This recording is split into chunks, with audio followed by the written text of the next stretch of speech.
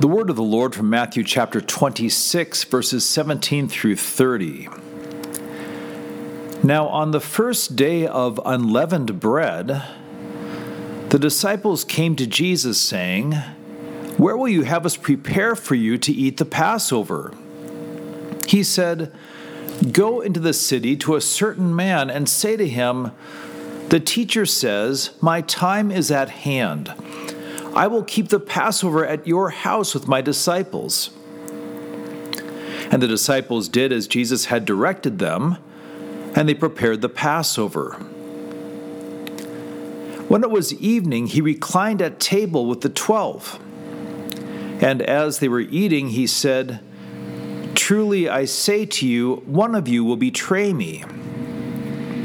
And they were very sorrowful and began to say to him one after another, "Is it I, Lord?"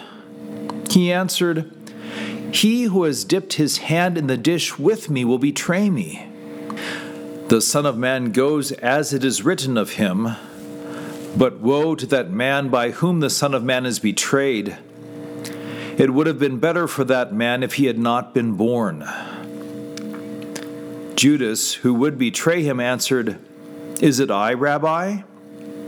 He said to him, "You have said so." Now as they were eating, Jesus took bread, and after blessing it, broke it and gave it to the disciples and said, "Take, eat, this is my body."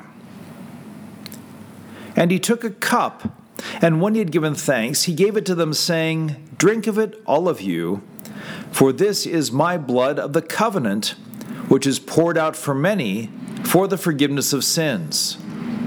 I tell you, I will not drink again of this fruit of the vine until that day when I drink it new with you in my Father's kingdom."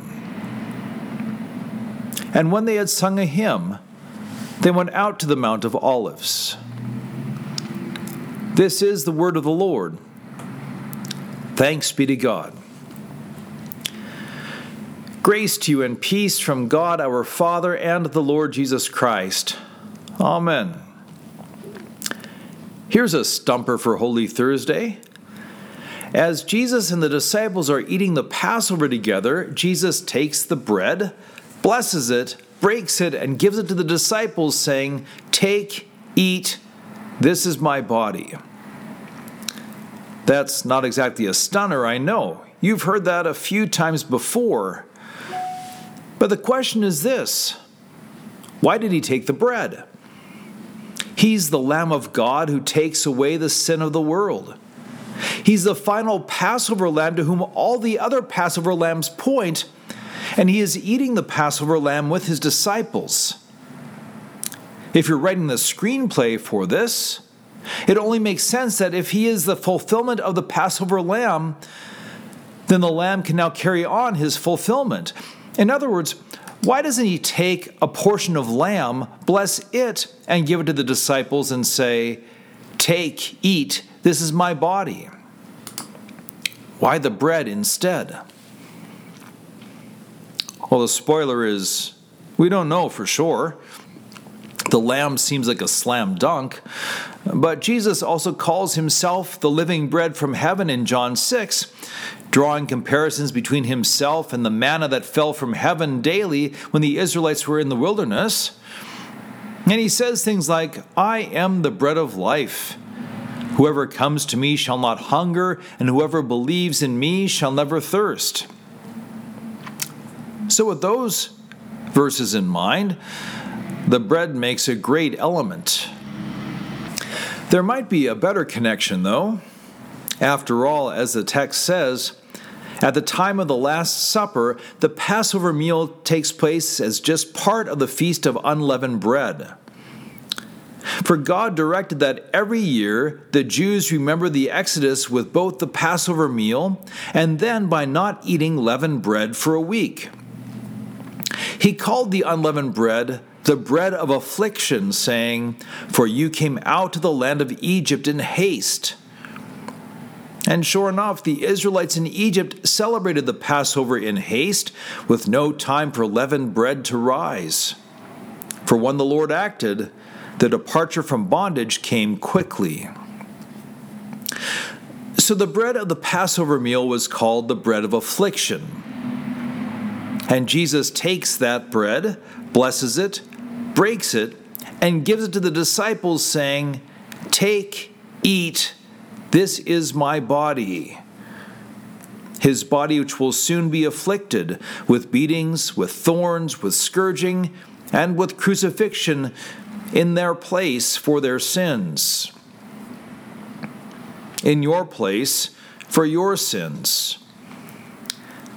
At the very least, the bread of affliction is a good reminder of Isaiah 53, verses 4 and 5, that surely he has borne our griefs and carried our sorrows, yet we esteemed him stricken, smitten by God, and afflicted.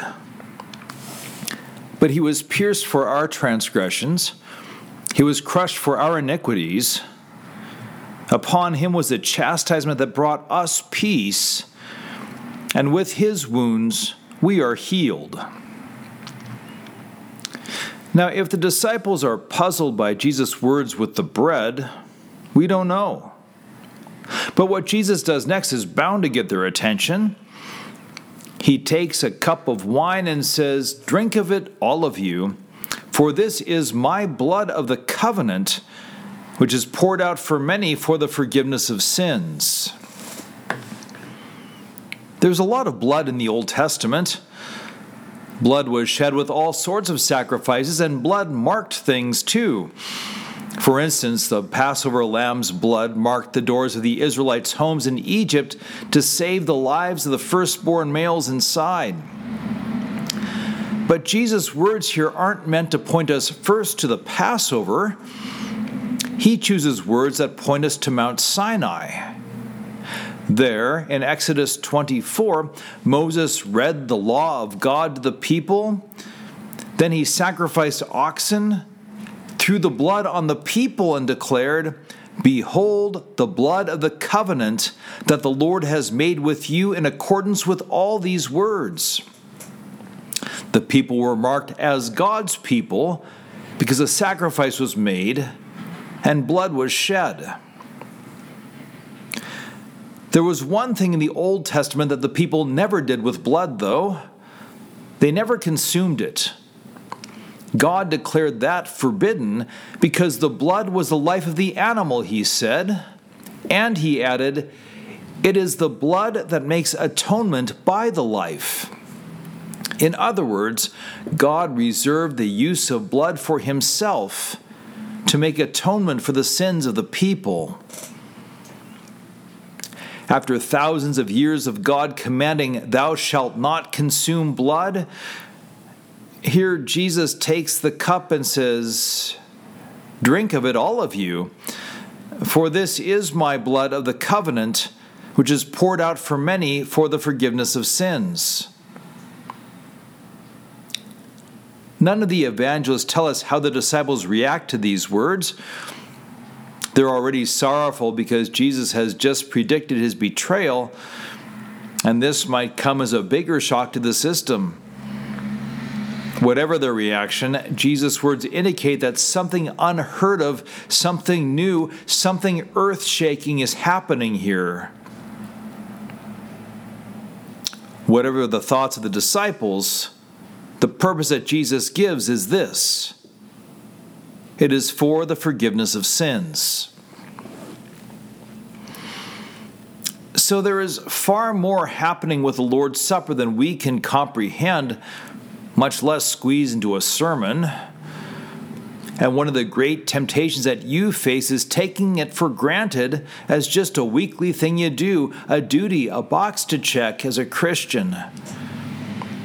But let me give you a few thoughts to add to your meditations. We began Lent with Ash Wednesday and the imposition of ashes. If you participated in that, you stood in line so that I could tell you that you're going to die because of sin, which is not my favorite rite. This evening, the service began as a bookend to that. As we stand on the eve of Good Friday, you stood in line so that we pastors could tell you that you're going to live. Something has happened to change the message, to flip it on its head. That change is that you are forgiven for your sins because Jesus has exchanged your sin for his righteousness. He has taken your place in death, and he has joined you to his place in life. That exchange took place for you personally in your baptism, where Jesus joined you to his death and resurrection. There, in baptism, you died and were buried with Christ, but you didn't feel the scourge or the nails or the damp cold of the grave. You felt a splash of water on your head because Jesus did the suffering and the dying in your place. Tonight, you receive a bit of unleavened bread, rightly called a host, because it will deliver to you the body of Christ. Whether or not Jesus chose bread instead of lamb to recall the bread of affliction, do not forget it. The people of Israel ate the bread of affliction as they were delivered from bondage in Egypt and on their way to the promised land. And you eat this meal as now you are delivered from bondage to sin and death. You do not suffer the affliction for your sins and sinfulness. Christ suffered all that in his body on the cross. Again, instead of a cross, you receive bread in the body of Christ, afflicted for you and given for you, so that you might have salvation. Tonight, you receive the blood of Christ. Jesus keeps referring to the cup rather than the wine within at the supper, perhaps to draw us to his prayer in Gethsemane just 9 verses later, where he prays, "My Father, if it be possible, let this cup pass from me. Nevertheless, not as I will, but as you will." The cup in his prayer in the garden is the cup of God's wrath, his wrath for all sin, including your sin. That cup is for you, but Jesus willingly accepts it and drinks it to the dregs. Now, instead of suffering the wrath of God, you taste a sip of wine, for Christ has drunk the wrath and shed his blood for your redemption. You're not just marked with the blood of Christ, though. You drink it. What was once forbidden is now given. Where it was once forbidden because blood is life, it is now given because Jesus is your life. Where it was once reserved by God for atonement, it is given you to drink because Jesus has made atonement for your sin, and the blood of Jesus Christ cleanses you of your sin. The gift of the supper is worthy of endless contemplation, along with its sacramental companion, holy baptism.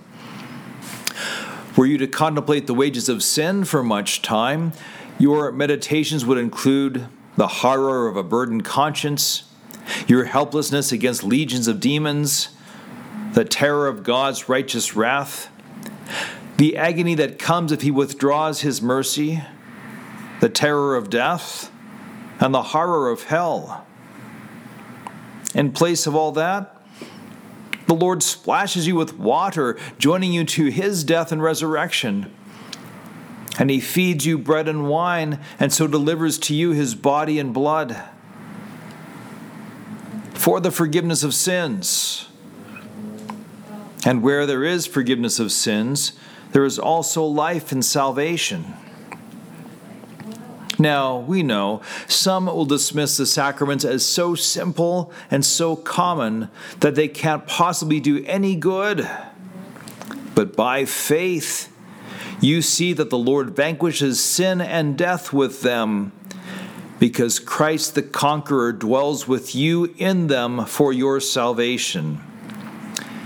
He has taken the wrath that rightly belongs to you, and in exchange, he gives you all that belongs to him. The kingdom of heaven is yours.